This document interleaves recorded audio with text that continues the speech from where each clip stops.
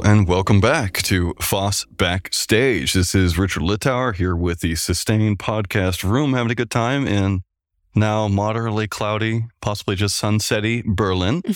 And I'm here with a guest who I've had on the Sustain Podcast before, the Sustain Open Source Design Podcast, which if you haven't listened to it yet, you totally should if you like design stuff. Smera, I believe your last name was? Goel. Goel, exactly. Yes. Smera, it's great to have you on. Now, when I last talked to you, you were a student who was really interested in open source. Yep. I think you had done an outreachy. Yep. And you were really interested in talking about that. I asked you way too many questions about language stuff because I'm a particular language nerd. Don't know why, just always have been. But since then, you've gone on to do something else with your time. Tell me about what you're doing now. Right. So last we talked, I think I just finished my outreachy internship. Since then, I have been an outreachy mentor. Amazing. Yeah, I am currently doing it for the second time. Cool. I am also the mentor projects rep for Fedora, the community that I interned at. Wow. Yeah, so a lot has happened. So tell me what a mentor project rep does. So I'm in charge of looking after Fedora's participation in different mentorship programs. Cool. So like Outreachy, GSOC, and any other mentorship programs or summer internship programs that we can participate in. That sounds like a paid position. I wish. Oh, okay, cool. But you do have a job, right? Yes. What's your job as? Yes. So I am a product designer. Yep. Which is just fancy speak for designing an app or a website or whatever they tell me to do. Cool. Yeah. So it ranges from slide decks to PowerPoint presentations for internal communication. Those are the same things. Oh, the slide decks are just like for external partners, cool. You know, high stake. Yeah. Oh, these are supposed to go out to the investors. And then internal ones are, what did you do this week? And then it's just like an internal review with the team members. And then it's the app, the website, and basically anything design related that comes up. That's pretty cool. And this is a startup, right? Yeah. What's the engineering team? How large is it? Good question. Four people? People? Cool. I mean, we have 3 sub-teams, so 2 each. So I think 6 people, yeah. Amazing. I work with 4 of them. And that's here in Germany? Yeah, in Berlin. That's super cool. Nice. Congrats. Super cool. Do they do any open source? Yeah. What like our SDK is open source. Cool. The design, unfortunately, isn't. But that's how I got the job, actually, because this was an open source company and it was listed on an open source design, like the job board. Oh, cool. And that's Great. how I got it. Excellent. Yeah. I'm glad open source design is able to get people jobs. That's the best. Yeah. And you're like our last podcast also, because I mentioned it during my interview and then they listened to it. It's on my portfolio also, just to give me that like street cred. Street cred. Yeah. Sweet. Yeah. Good. Yeah. Nice. I'm glad. That's what we do here. Give people street cred. Excellent. Well, that's really cool. I'm really happy that you're able to do that. I'm glad you're able to work in a place that has some open source offerings and able to continue to work in your design chops as you wanted to do. So that's amazing.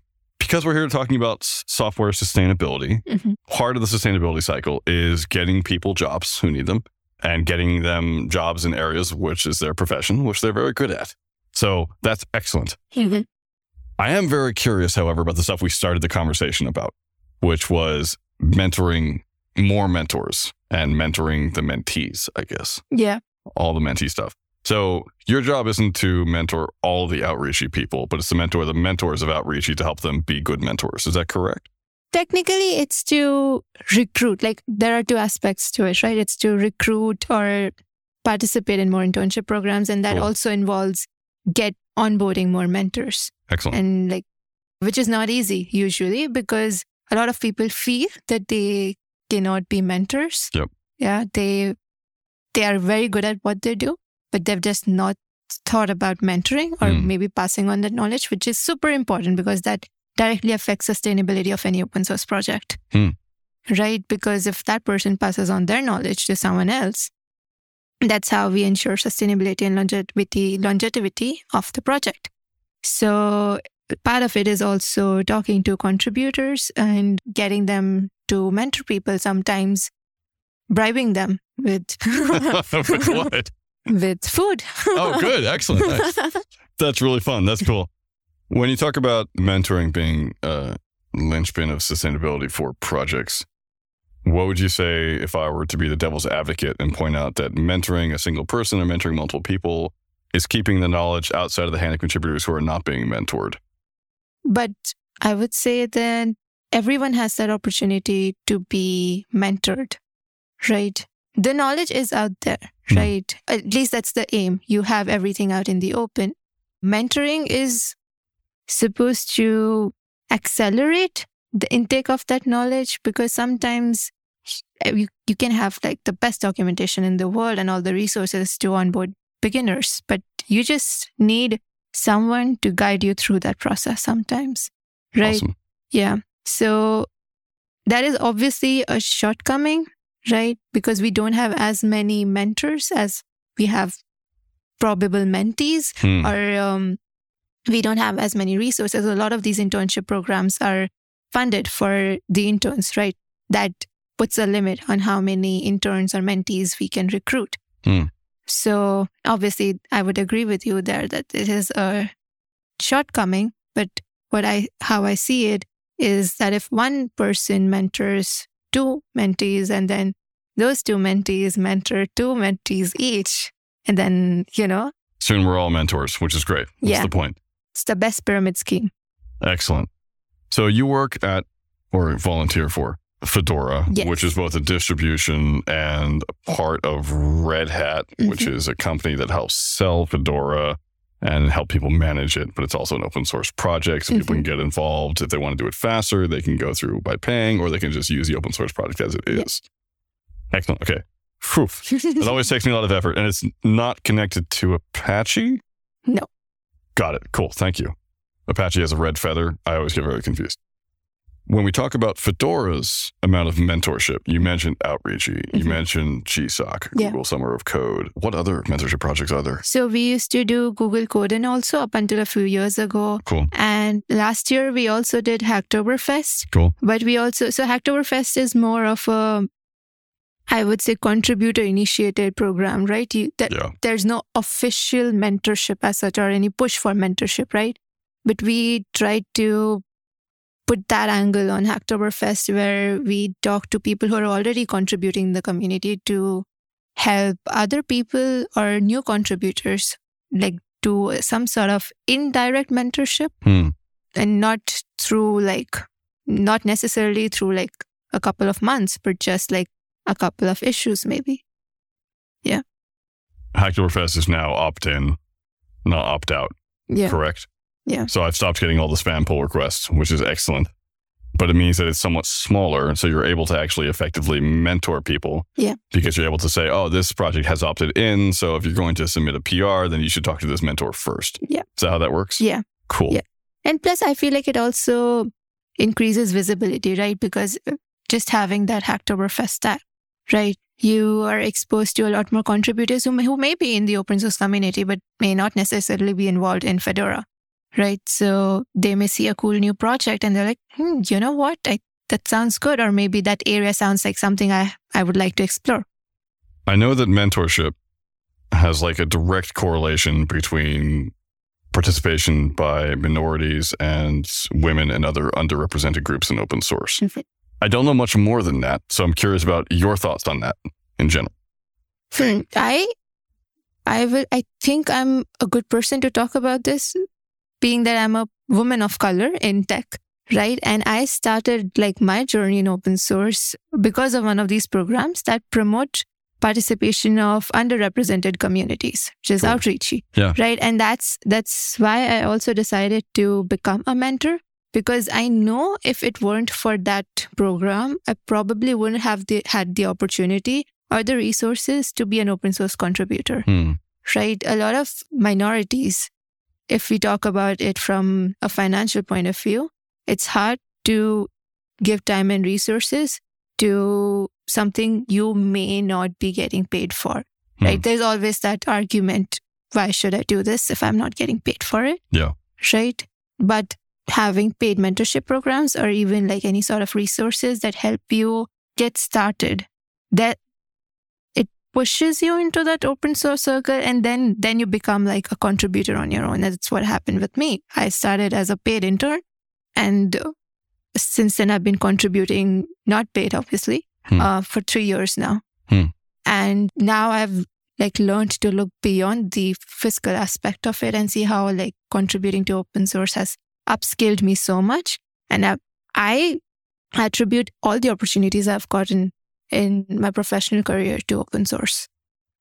And that's why I also want to give back to the community, why I mentor now, because I want to onboard more people like me, more minorities like me who have probably not heard of open source or open source design in general, and who I know will benefit from this opportunity.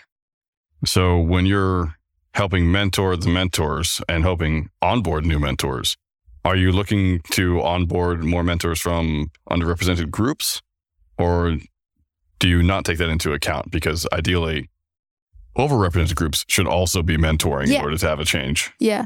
I think when we are onboarding mentors, we don't necessarily, we push for minorities, but we don't focus on them, or we don't reserve it for them. Like this is just for minorities, because obviously we need more mentors. We need as many mentors as we can get. So I think there is a push that is needed.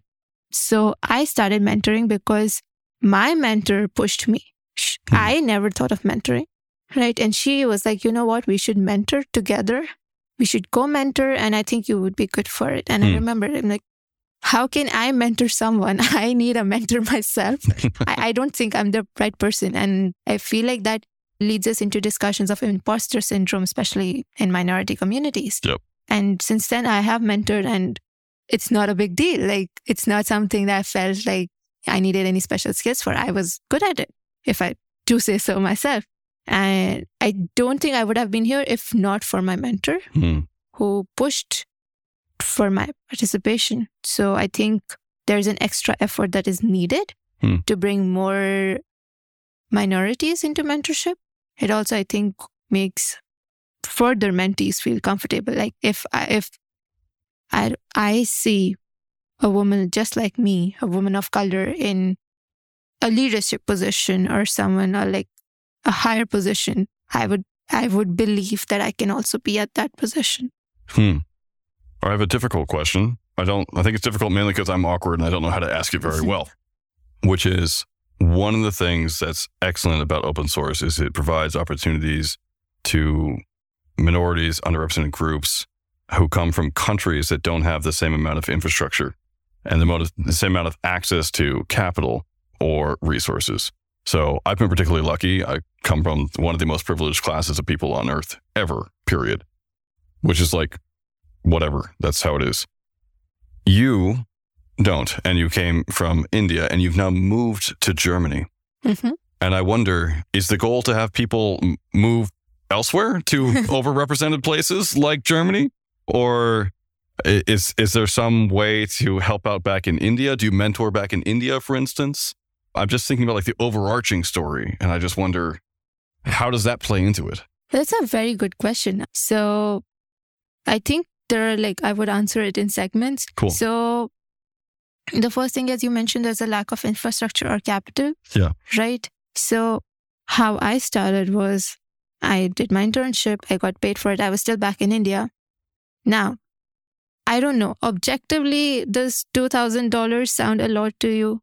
It would have at one time, but right now it doesn't because I'm a white male in tech. Yeah. So at that time, getting $2,000 a month paid off my entire semester fees. Amazing. Right? Yeah. And before that, I had been working part-time, trying to pay off my college tuition. And I think it took me 2 years to pay off one semester. Wow. Versus 3 months to pay off three semesters. Yeah. Yeah. Wow. Yeah. Right. So that is what happens when you channel these resources into countries with underdeveloped infrastructure. Yeah. Right. So that's the first part. And the second part is now I moved to Berlin. 2 things. It was a personal choice. I actually worked this current position remotely for 1 year before I moved here. For 1 year, I worked this remotely.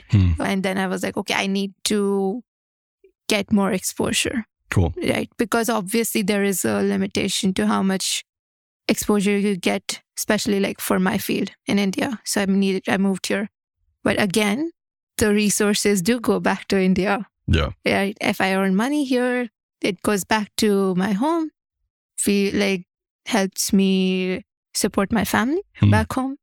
And it also makes me more aware of the privilege that I now have versus what I had back in India. So it makes me like, I want to help more people, not necessarily come to more developed countries, but rather know that there are many opportunities out there that they can take back home. Excellent. Thank you so much. What are you looking forward to most at your current position and in the current mentorship program that you're working in the next like year or so?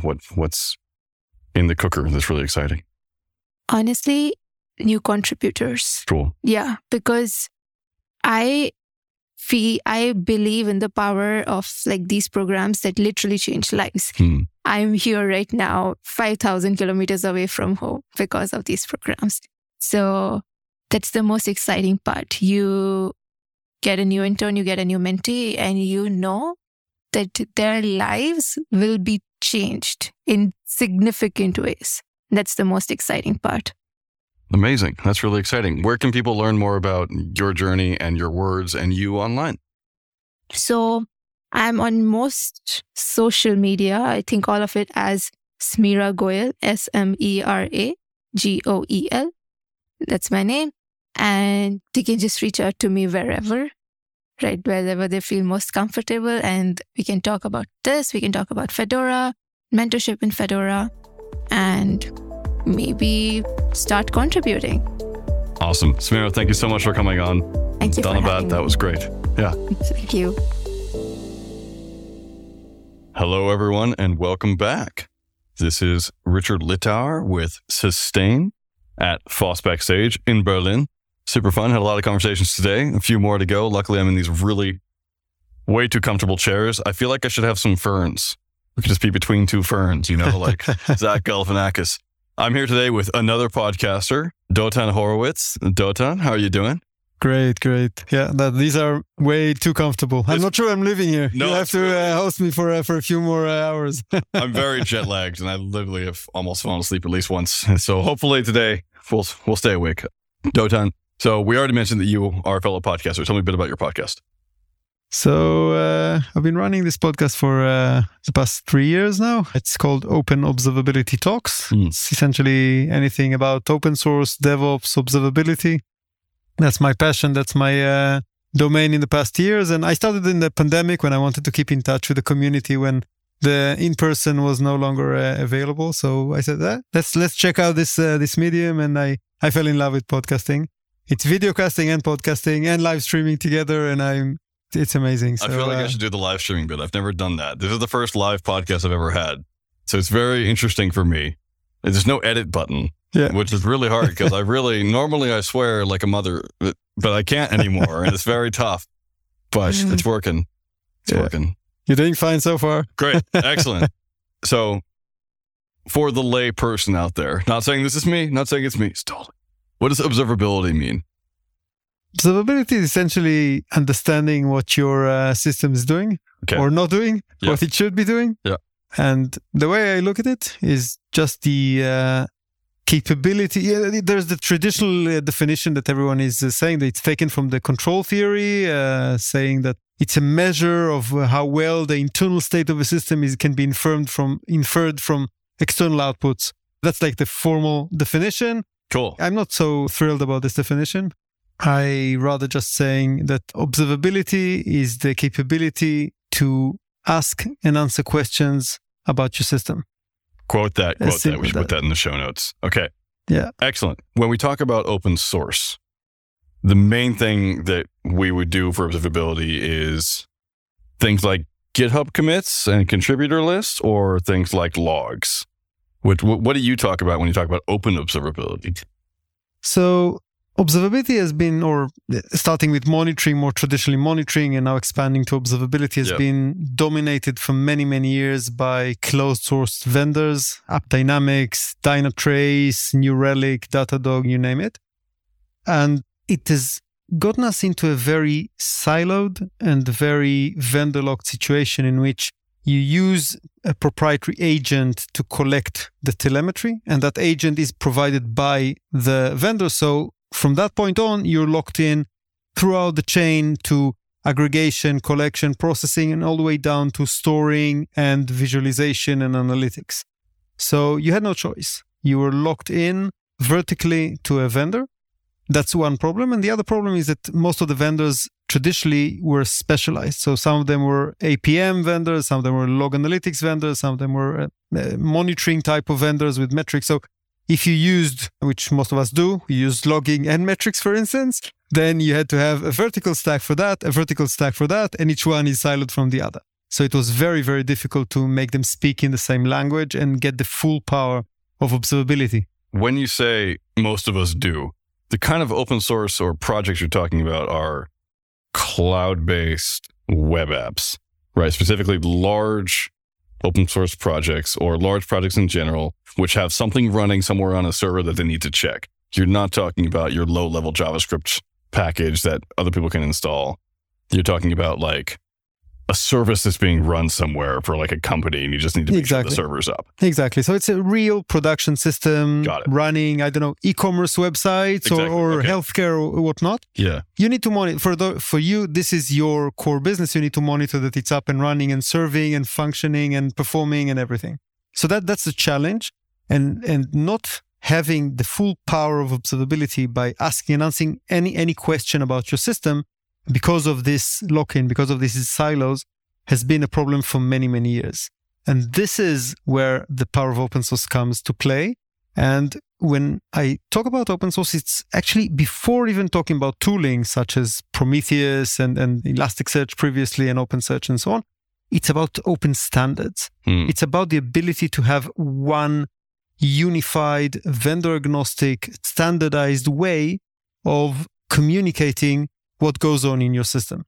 And that's something that has been revolutionizing the industry, primarily with open telemetry that I've been evangelizing on, and also open metrics to some extent, and similar initiatives. Cool. I'm realizing as you're speaking, almost like a 17-year-old UVM student with a lot of weed, just like, whoa, open source is huge, man. Because like it's not just about the operating system, right? It's not just about the production level service. It's not just about the code that's being written on GitHub, which may or may not be used by either of those two systems. It's also about open standards. So there's like 4 different giant quadrants where open is important. And you try to focus specifically on the open telemetry, which means you have to have open standards, you have to have open hardware in order to get the open systems on top, the standards to make sure that they're being implemented correctly in those systems. And then you have to figure out how to have the telemetry itself be open source so you can know what's going on once you've implemented the standards in the open hardware.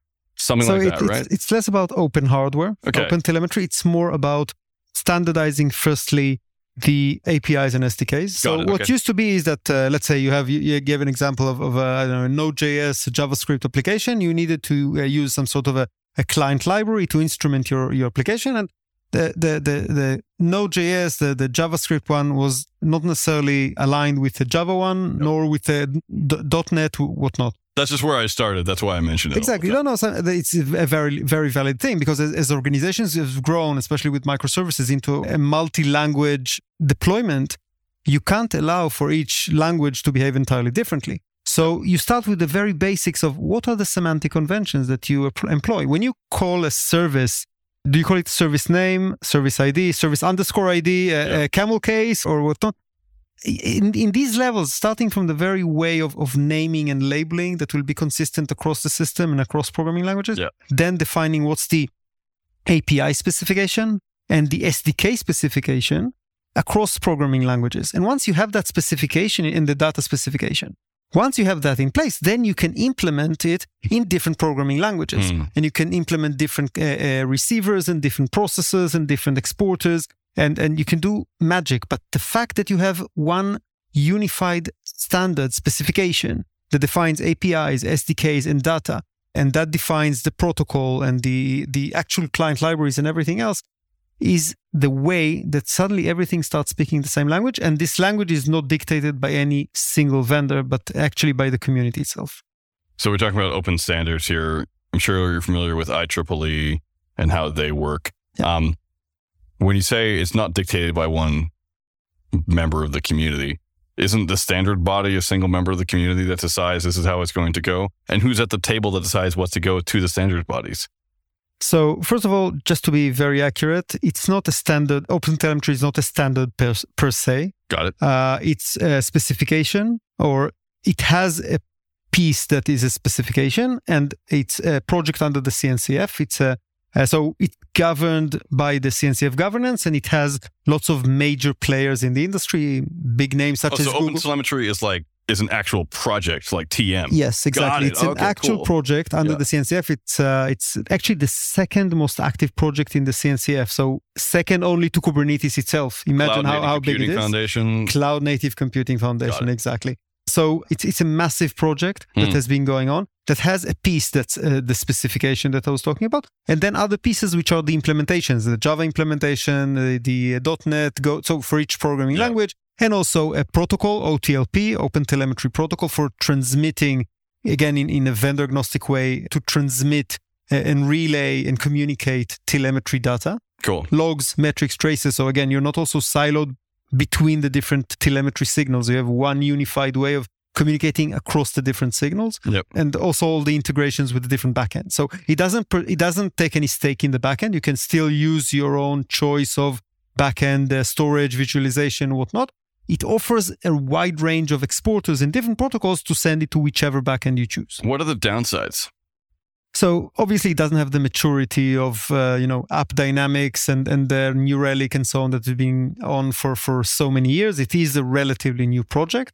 By the way, it's generally available for logs and for distributed tracing, and nearly GA in release candidate for metrics. Logs is a bit farther behind. So obviously there's the maturity curve of an open source project, and this is something to be taken under advice. Secondly, obviously one thing that is by a single vendor will always be very neatly tied between the agent through the processing and all the way to the backend. That's the vertical side of things. But it comes with a price that I think, and I see that also with many of the users in the community, is too expensive, too pricey, too costly, which is having to stick to that vertical solution with no way to engage. So these are the trade-offs that each organization needs to choose. But you see again and again that organizations, once OpenTelemetry is there and it's a viable option, that they move to that. And actually they put pressure on the vendors, the traditional vendors, to start supporting OpenTelemetry. Although they have out of the box very mature agents, they actually get the requests by their own users and clients to support OpenTelemetry. So you see also the big monitoring and observability vendors moving to OpenTelemetry themselves. So who pays you to talk about OpenTelemetry so well? So my day job is at a company called Logs.io. Logs.io provides a cloud-native observability platform. And the beauty is that, maybe unlike all the big names that I mentioned, is that Logs.io actually takes the best of breed open source stack for observability and offers that as a managed solution. So you like OpenSearch, you like OpenTelemetry, you like Prometheus, you like Jaeger, no worries. But you don't want to have the hassle of managing, installing, handling the indexes, the shards, whatnot. You can have that as a managed solution. That's one. And secondly, you can have it as a unified observability solution, because out there, these projects, with the exception of OpenTelemetry, the rest are still specialized. So Jaeger is a distributed tracing solution. OpenSearch is a log analytics solution. Prometheus specializes in metrics. But once you have that as a managed solution, you can actually have a unified observability that makes these open source projects talk together. You can have one click to move between your metrics spiking suddenly to, okay, show me the corresponding logs, or show me the traces that correspond to this incident. So the moving horizontally between the different telemetry signals, between the different views, so to speak, of the observability becomes much more natural and holistic. I like the word holistic. And I'm going to ask you about that, because when I talk to CNCF projects, and I've talked to a few of them now, I always get the feeling like I'm getting pitched to. And I always get the feeling like I don't have the right stuff to get pitched to. Like I'm not running that kind of business. It's because you're so specific, but you're really, really useful for that specific need. You're like, if I'm running that sort of stack, man, I would love to have open logs that have been done by an open body that's in an open standard or an open specification. That sounds excellent to me. What I don't understand is, what's your place within the larger ecosystem of open source? Do you see yourself as being useful in furthering open source sustainability by showcasing how open source can be used to work for both profit and for the good of the market as a whole? Or do you give back in a deeper way towards dependencies in the open specification that you use? Or to the projects, like do they have to sign off on not using, on having a GPL license or something? I'm curious, like how you see yourself functioning within the wider open source community. Are you asking as a CNCF member, or are you asking me as from my own side? Because CNCF, Either. I think actually I'm going to host next week the CNCF CTO, Cool. Chris. Yeah. And I'm going to ask him some of these questions as well, by the way. Yeah. But my view of, and I'm not a formal representative, although I am a member of the CNCF and I'm an advocate of the CNCF. My view is that the CNCF took a conscious choice not to provide well-defined stack. This is the best of breed stack. So you see, as you said, very specialized, very good at what they do, specialized solutions, point solutions. And sometimes you see even overlap between different projects under the CNCF's umbrella doing similar things. Yep. And it was a conscious decision. Unlike, by the way, I've been involved in OpenStack and other stacks where they took a clear approach to a predefined recommended stack. Yep. I think the CNCF takes a much wider approach of let's give the option but leave the option to the end user to decide what's best for him or her. So I think in a way it can be confusing, and I definitely empathize with what you're saying, but I understand where the CNCF is coming from. So this is a challenge. So because the ecosystem is massive, the CNCF's ecosystem can be very confusing, especially for one that wants to take an open source strategy in the company, but doesn't know where to start and gets overwhelmed with this very famous or infamous map of the CNCF project. I'm not confused. I get where things fit in the stack, and I get that the stack is really well cared for, and they're working to provide solutions all the way along the stack that use a particular methodology of working in the open, which enables market reach. It enables them to spread just as fast as they can to people so that they undercut competitors who are close source, stopping vendor lock-in, enabling more collaboration, enabling growth. Yeah. Totally understand. That's actually pretty cool.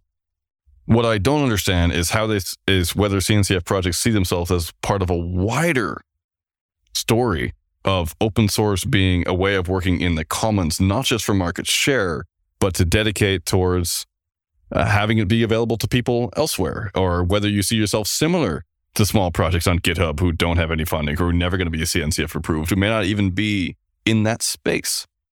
We talk a lot about open source sustainability here. We're at FOSS Backstage. Yeah. It's not FOSS CNCF Backstage. Yeah. And I'm just always curious how you see yourself. I don't know. Yeah.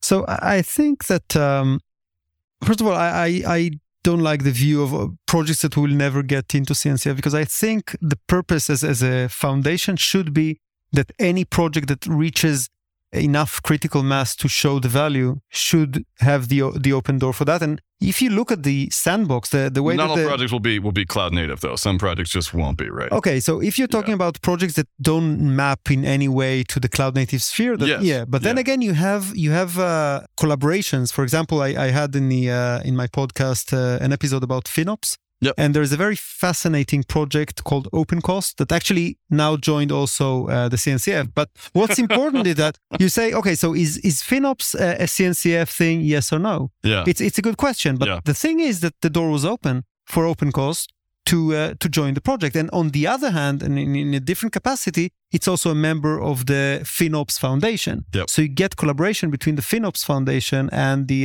CNCF through these sorts of initiatives.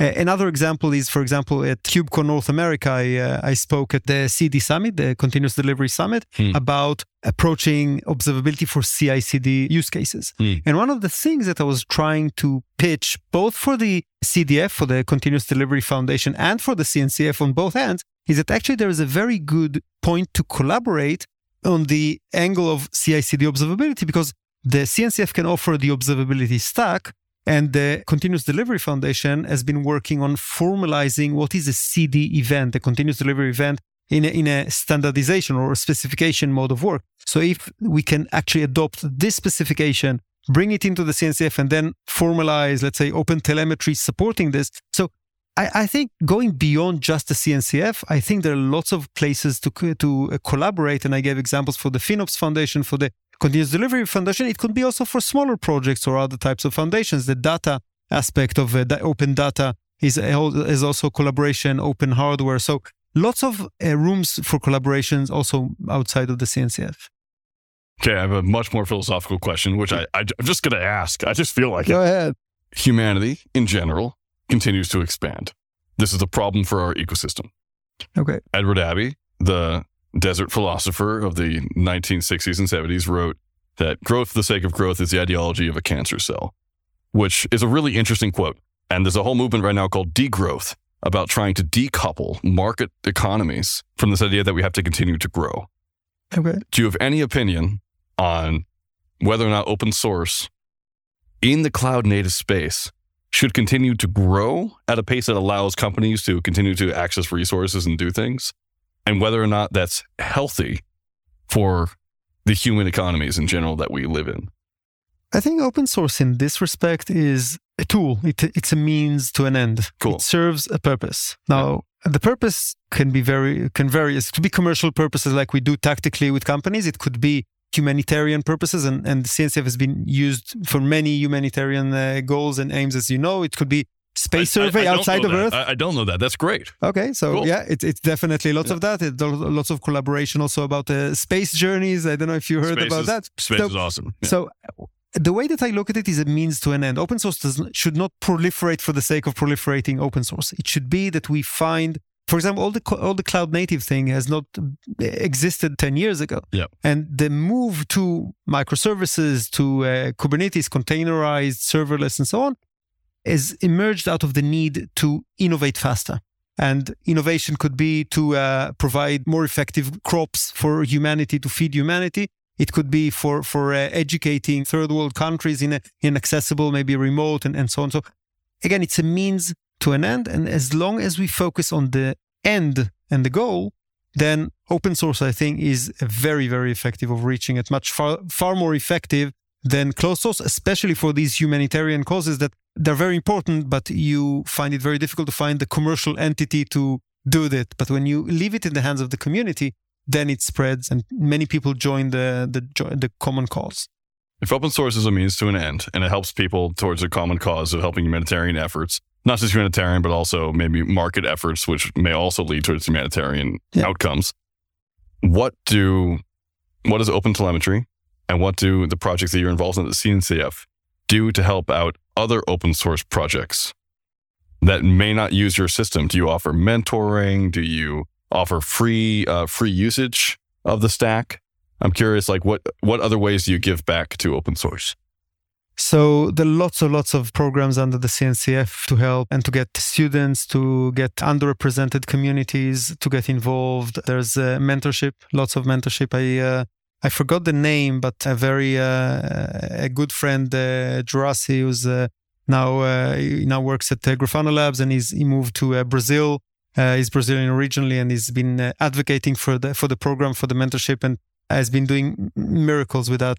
So I think, and also for open source projects to help them grow and establish themselves to the level that they can submit and apply to become a sandbox project under the CNCF. So I think there are various areas where the CNCF helps other projects. And by the way, the barriers to entry for the sandbox project in the CNCF, knowing other foundations, is rather low. I think it's reachable to any project that actually brings concrete value to its users. So to get to the sandbox project to the CNCF, you get a lot of help and the barrier to entry is relatively low. And once you're there, you get obviously much more ecosystem and much more support. So I think these are the sorts of things that help other open source projects and other communities. And Dotan, where can people learn about your podcast? So you can find the podcast on all the popular apps, Spotify, Apple Podcasts, Google, and many others. It's also, by the way, on YouTube in a videocast format if you really like my TikTok, fancy face. Yeah. Cool. So you can see, and in each episode I host someone from the community or an industry or an end user like Meta or Cisco or Citrix or others to share their own knowledge. So I'm there just to facilitate them to share their knowledge. And it's open also for other community members. So if someone from your listeners is also an expert, subject matter expert in this domain and wants to reach out to me and discuss, I'm more than happy to have more community members contribute and share knowledge there. And that's logz.io is your employer, correct? logz.io, that's the employer. And the podcast is called Open Observability, one word, Talks. Thank you so much for coming on. Thank you for inviting me. It's been a pleasure. Likewise.